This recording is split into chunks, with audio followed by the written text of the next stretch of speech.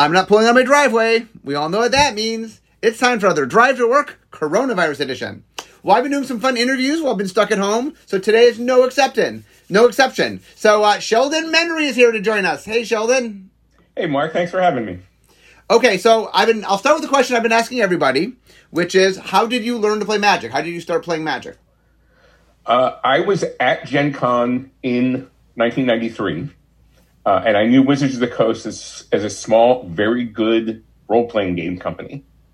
I was heavily involved in the RPGA back then, and I was at that Gen Con to run D&D games. So explain what the RPGA is. You and I know, but... It's the Role-Playing Game Association, and it was basically the sanctioning body for playing D&D at conventions. And you could level up. It wasn't like Living City yet. That didn't come for a couple of years, I think. But it was they wrote the adventures and gave you the characters to play in 4-hour blocks when you would go to conventions, whether it was Gen Con or your small convention or whatever. And the RPGA would, it was a network, so they would send you the adventures if you wanted to run them. Okay, so you're at Gen Con 93. So 93. Okay, so what is that like? Well, Gen Con back then, it was still in Milwaukee, and Gen Con was divided into 4-hour time slots back then. So block 1, block 2, block 3, so forth and so on. And I think there were 13 blocks, and I was scheduled to GM 10 games.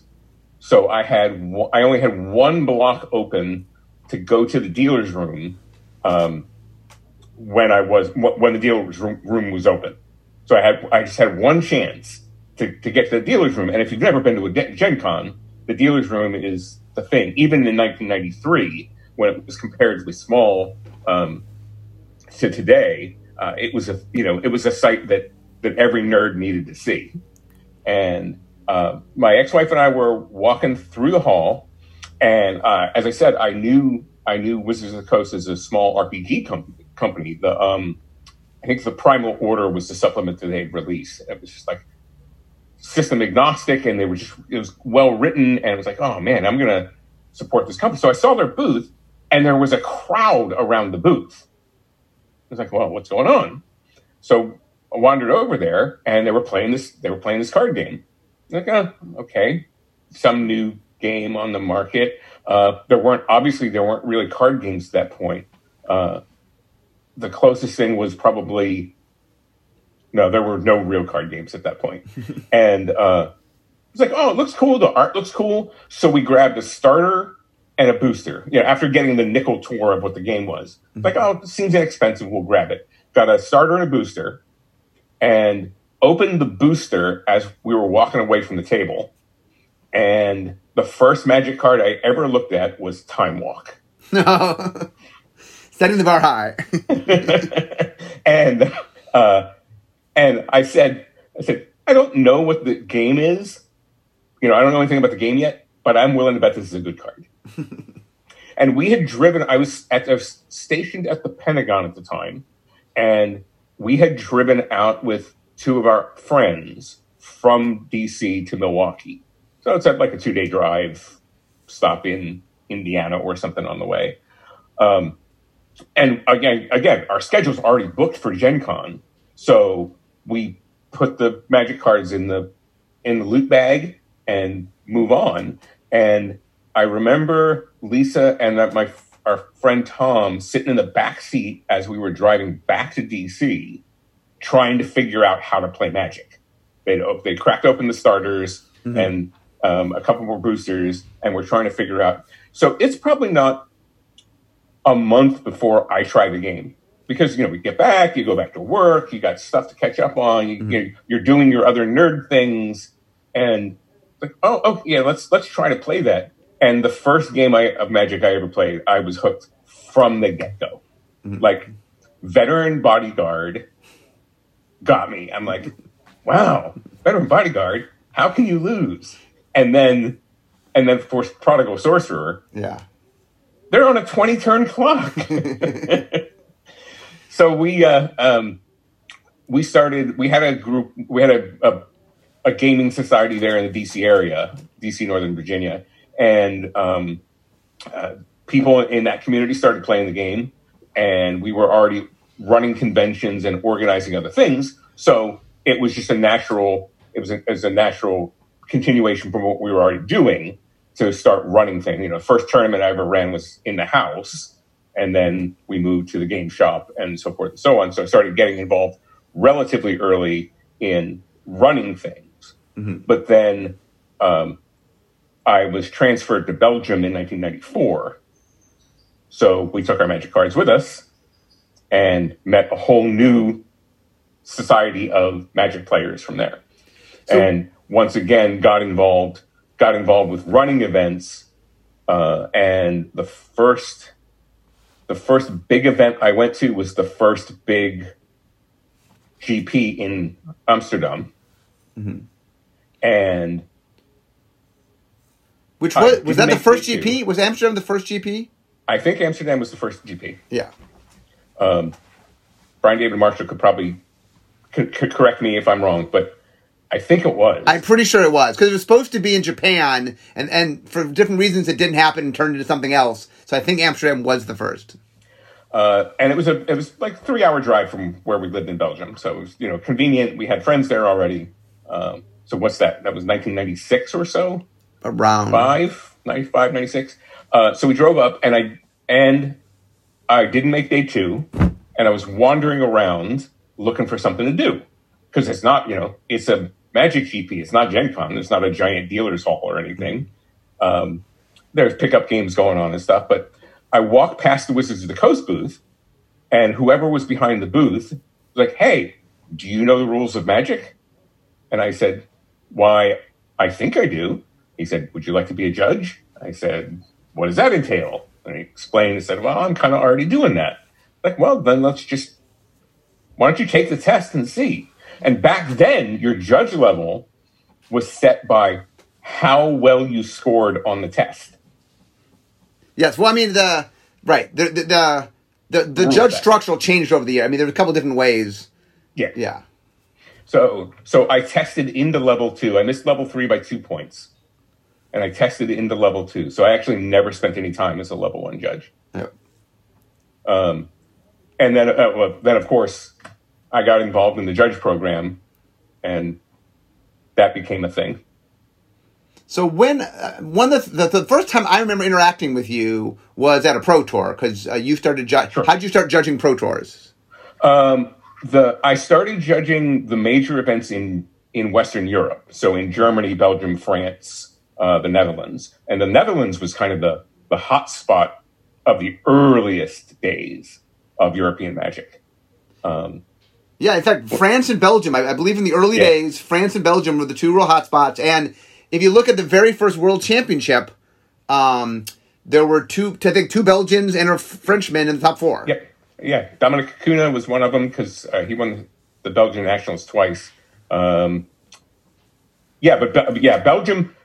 was really like an early adopter, and they were very, very good. So I was doing events there, and I got to know the folks that were the organizers from the WotC Europe office, Ken Bontnick and Misha Donders. Yeah. And then they were like, "So you've been doing events, and we'd like to recommend you for level 3, but you have to go to a Pro Tour to test for level 3. I was okay, sure. And there was a Pro Tour in Mainz, in Germany. Okay, yes. I had Matt Place on the show earlier, and so we talked all about him winning in Mainz. So that's the castle one for those that it was in a castle. Right? Yeah, it was in a castle during a transportation strike. Mm-hmm. And the staff hotel had been double booked. Mm-hmm. There was airline something airline thing happened, and anyway, so they invited me to Mainz to test for level 3 at the Pro Tour, and you know the process was not as structured as it is today. Very polite. They took me, Ken, Misha, Carl Crook, and a fourth person who I don't remember took me into a room at midnight the day after my first full day on a Pro Tour. And that was, you work from 8 a.m. until you're done. So 16 hours in, I tested for level 3 the first time. Yeah. And they stood on me on my head and told me everything that I didn't know about running high-level Magic. Mm-hmm. So they're like, you're not quite ready yet, but you will be. And it was a little while later. That was 97. So the next big event I went to was GP Antwerp, mm-hmm. and tested and passed level 3, which was a bellwether day for the Magic Judge program, because that day, not only me, but Jaap Brouwer and Gies Hogendijk also made level 3. And of course, all of us eventually made level 5. Yeah. Okay, so how do you go from being a level 3 judge to, at some point, you're actually the head judge of Pro Tours?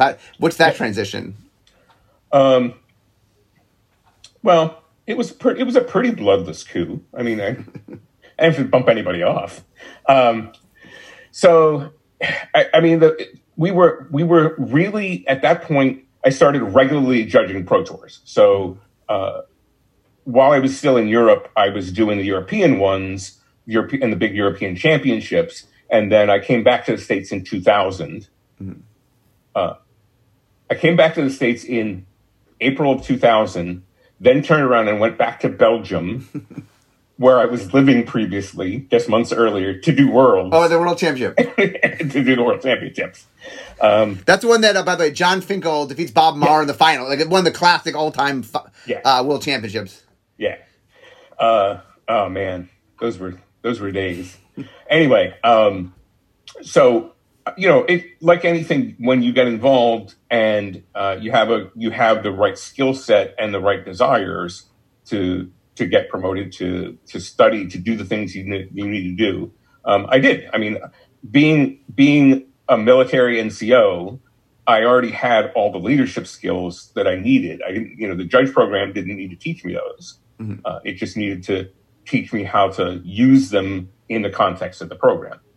And we were inventing the judge program as we went along at that point. I mean, we had been doing Pro Tours for, by the time Worlds 2000, we'd been doing Pro Tours for 4 or 5 years, but it was still, everyone was different. There wasn't consistent structure. And I think Mike Guptill and Nat Fairbanks sort of led the charge to standardize how we ran Pro Tours from at least a judge staff perspective. So I got involved with them and that, and then got promoted to the level 4 a couple of years later, which is an additional set of responsibilities. By then, I was one of the level 3s, because back then, like Jeff Donay just head judged the Pro Tours. Yeah. It was just Jeff. Nobody else did, and there was a list. You had to be a level 4 to head judge a GP. Yep. And there was a list of level 3s that were allowed to head judge GPs. And I think the list was me. Yeah, I think the list was me. You were really... And, at some point, Andy Hecht, who was the, judge program manager, it's like, you probably want to interview for level 4. So my level 4 interview was, I think, in San Diego, I want to say, with Andy and Colin Jackson. And then we had the New World Order after World San Francisco in 2004, where Jeff was gone, mm-hmm. and we needed to do something different. We need to not rely on, there was a single failure point, mm-hmm. that right there. What happens if the one person who does your thing gets sick? Yeah. Or burns out, or whatever it is. So as part of the New World Order, there were 6 of us promoted to level 5. And the basically that meant there were 6 people that could head judge Pro Tours now. So, go ahead. Go ahead. One of the things that I've been trying to do with this podcast is introduce Magic players to a lot of different areas of Magic. and we're talking about the judge program. So could you give maybe just a minute to talk about if someone out there might be interested in the judge program? How does one do that? How does one become a judge? Well, I'm going to tell you. Remember that I retired from the judge program in 2011. Okay. So my retirement from the judge program is approaching being old enough to drink. Yeah. So the Judge Academy now runs things.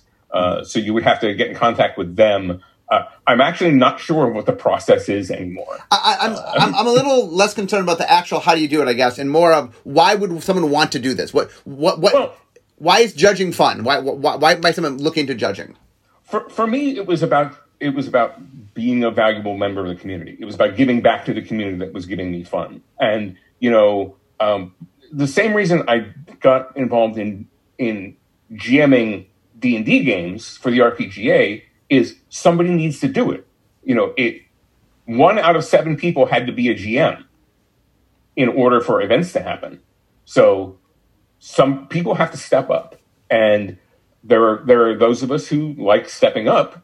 So I did, and judging was pretty much the same. It becomes giving back to the community that you're involved in, and I mean it's a pretty good job helping other people to have fun. Yeah, and you get to meet more people, you get to travel. There were certainly side benefits. But even if you're just a level 1 judge at your local store, you're involved in the community, and communities build and communities are better when people want to be in them. You don't want hostages, you want participants.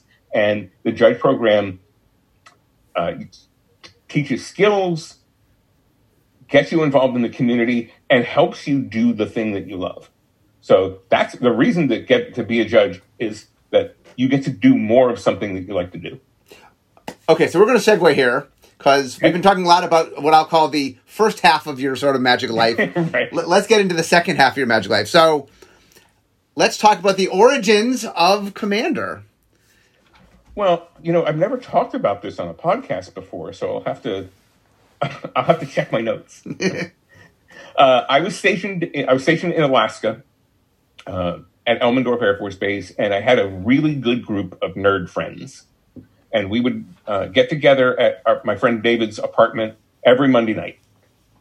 The place to be, he called it.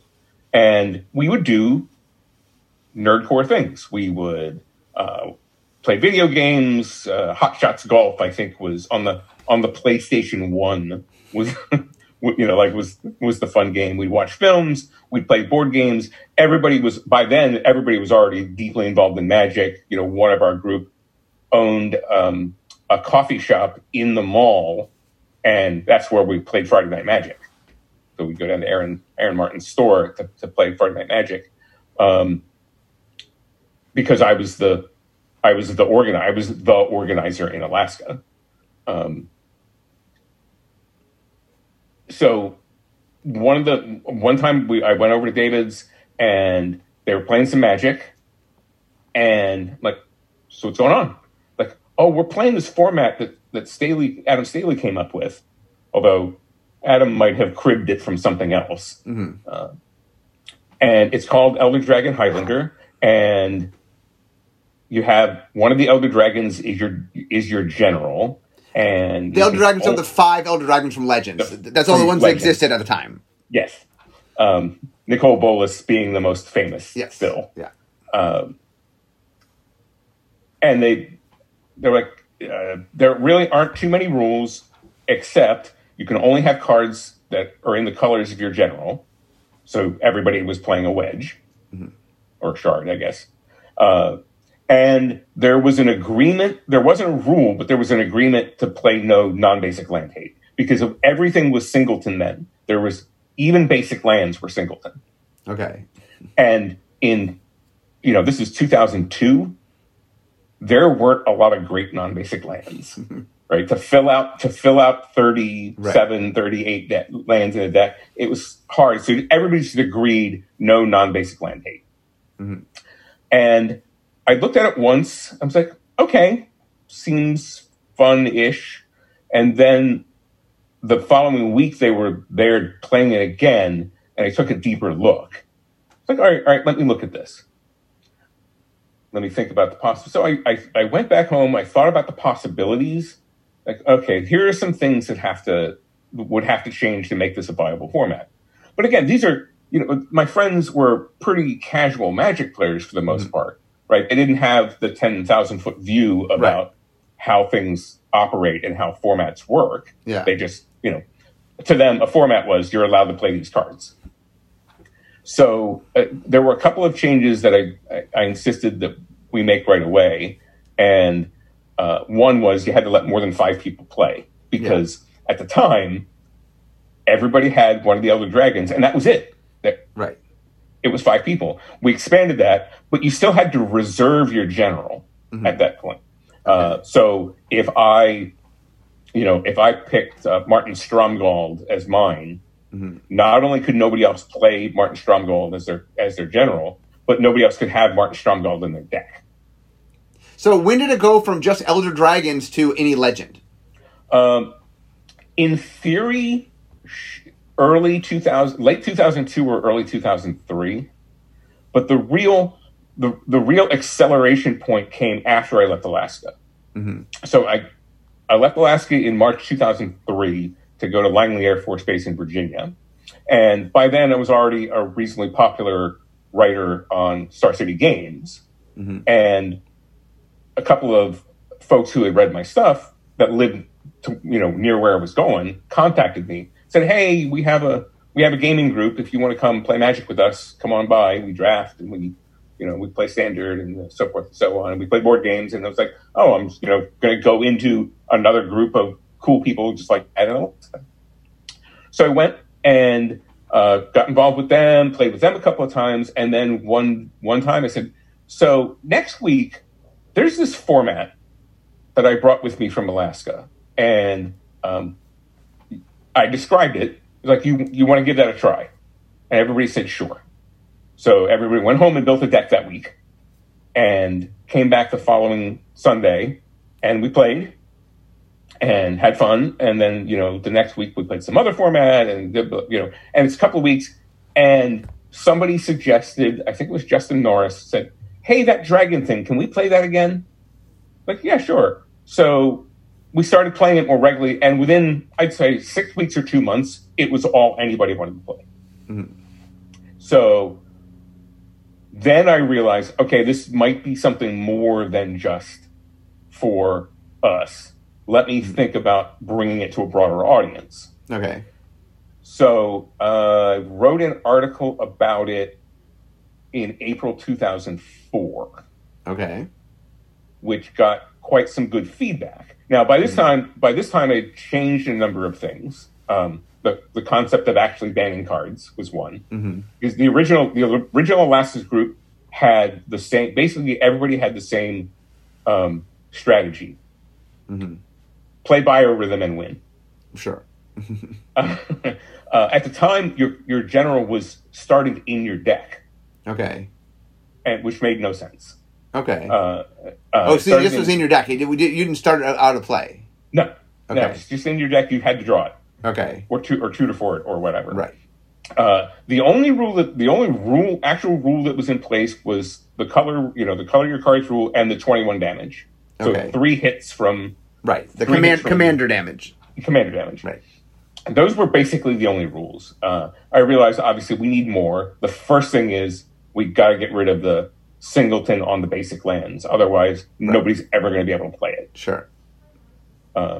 Fast forward 17 years, most commander decks are full of non-basic lands. Sure. But different argument, right? Yeah. So changed the non-basic land thing, banned some cards, and I thought that the first thing I'd said for a couple of years, for many years, that the first change I ever made was the non-basic land or the basic land thing, but it was really getting the commander out of the deck. Yeah. Like, it makes no sense for the commander to start in the deck if it's your thing. So that's when we started working on, okay, how do we make that work? Yeah. So so once the good response came from the Star City article, then I was like, I'm taking this to the Pro Tour. Mm-hmm. I'm taking it to my judge friends at Pro Tour, and because some of them were the respondents. Yeah.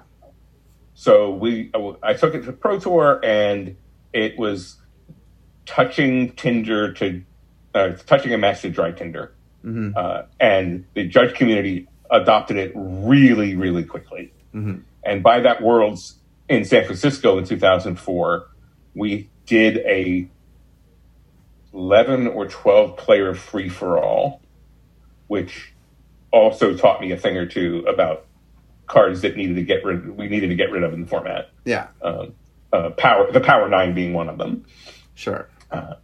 So by the end of that year, by the end of that same year, it's already starting to catch fire across the judge program. So this is 2004, right? 2004, yeah. Okay.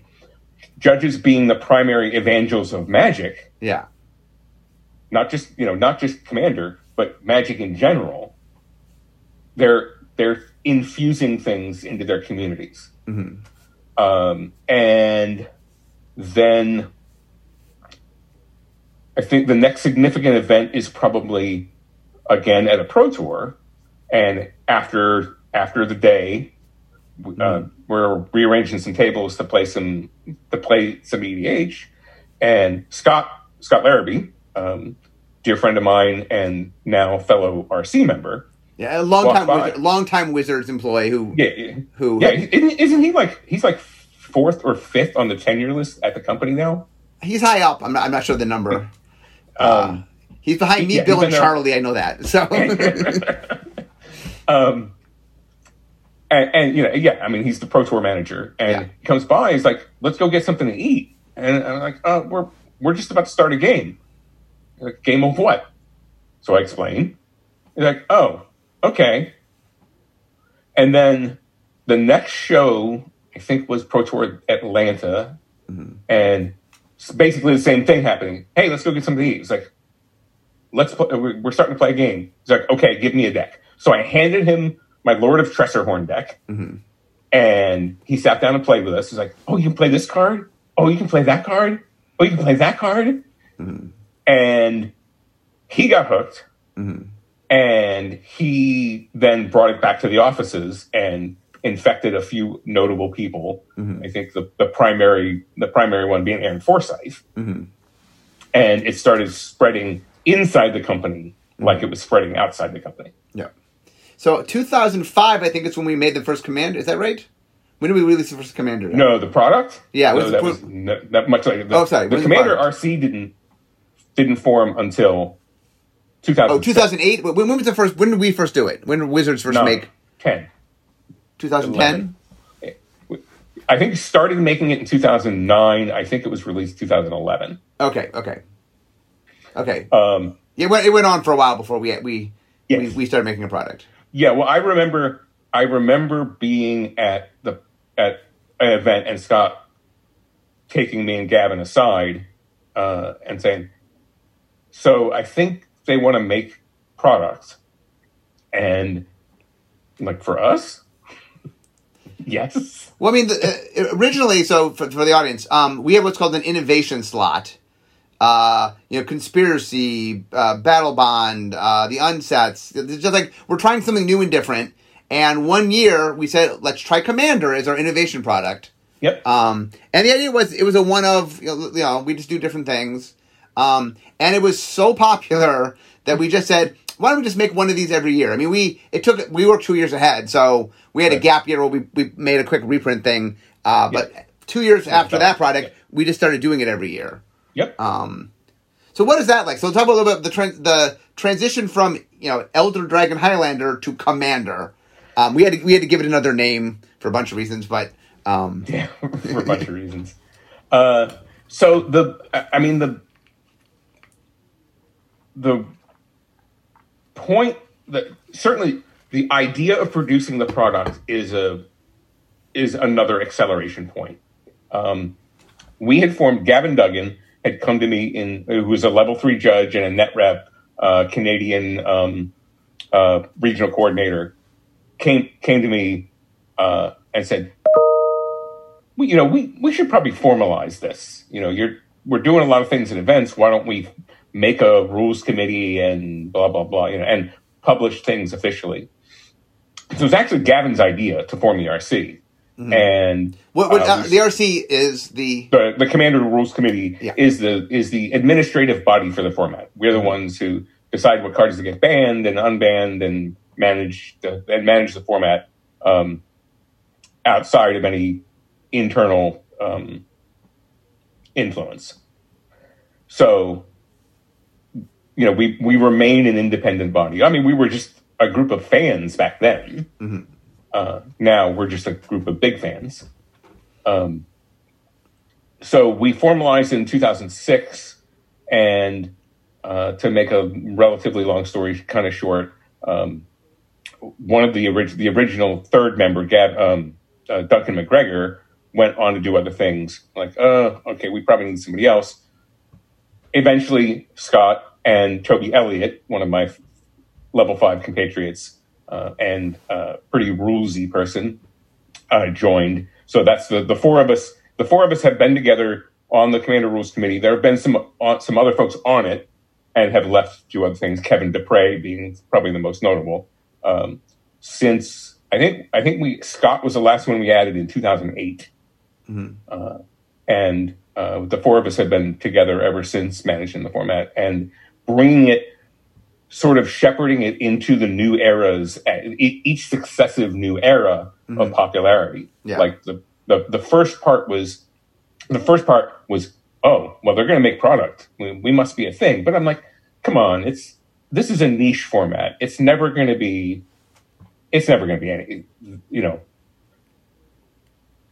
like standard. Nobody's going to, but there aren't that many people. And then once the product came out, I think we hit a pretty serious knee in the curve, which I had a kind of an epiphanous moment on doing a search on one of the engines, mm-hmm. Whatever Scryfall used to be, mm-hmm.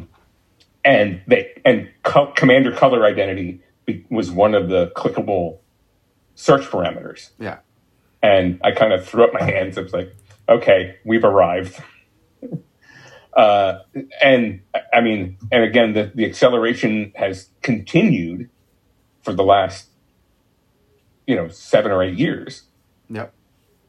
To see something that you created and shepherded and nurtured become wildly popular. I mean, I think you understand the same thing that I feel, right? Something small, because Magic was pretty small in the beginning. Yeah. Become so big and so beloved by so many people. It's a pretty humbling moment. It's something. It's like, man, how cool is it that I get to help a lot of people have some enjoyment in their life? It's pretty cool. It's pretty cool. As jobs go. So I realize I'm almost to work. Oh my goodness! I know it's my travel to my desk. So as we wrap up here, I just want to, like I said, for someone who's never played Commander before, just a little final pitch of what is it? If someone to give it a try. Commander, unlike any other Magic format, Commander is about making sure that you help sculpt the resonant experience for everybody at the table. Commander is the closest to an RPG that we get to when we play Magic. I think that it's not about the competition. It's about the community. Magic is about the gathering. Well, at a Commander table, the gathering is always present. And it's the format where you can express yourself artistically and not have to worry about playing the best deck or the best metagame matchup or any of the things that come along with competitive Magic. It was intended from the beginning. One of my hopes and dreams was that that Commander would be a respite from competitive Magic. I love competitive Magic. I made my bones in competitive Magic. And there was a market, and a way bigger market than I ever expected, for people who want that same kind of resonant experience. Who wins doesn't matter. Something awesome happening is what matters. And those are the kind of games that we encourage, that we help foster, that we try to create. And, Commander is the only format that has a philosophy. Mm-hmm. And I think that's the elevator pitch is, you're going to sit down and you're going to play a game that you love in a fashion with other people who love it the same way. And, we're going to create memories. And people don't remember, I played Armageddon and won. People remember something stupid happening. And, when somebody played Tooth and Nail and Entwined, and somebody else mirror weaved every creature on the battlefield into a Suture Priest. Mm-hmm. Right? Those are the things that we remember. So Commander creates memorable games, and it creates games that you're going to remember for a long time. Okay, well, I think that's a great pitch. So for everyone out there who's never had a chance, obviously there's lots of places we sell a lot of product that are Commander products. It is not a format you've really been familiar with. It's something to check out. And like I said, it is been growing like wildfire for years. So it is. Yeah. I believe right now, according to our research, of the people we can monitor, so there's a lot we can't monitor, but of the people that we can monitor, we believe right now it's the most played format. Other than what I'll call kitchen table Magic, or play with what you own Magic, which is kind of probably the actual most popular way to play. But beyond that, when you're playing an actual structured format, we do believe it's the most popular way to play right now. So thank you, Sheldon. Thank you for all you've done, both in judging and in helping shepherd this format to a large audience. But I've gotten to my desk, so we all know what that means. Means this is the end of my drive to work. So instead of talking Magic, it's time for me to be making Magic. So thank you for joining us so much. Thanks for having me. I really appreciate it. Okay, guys, I will see you next time. Bye-bye.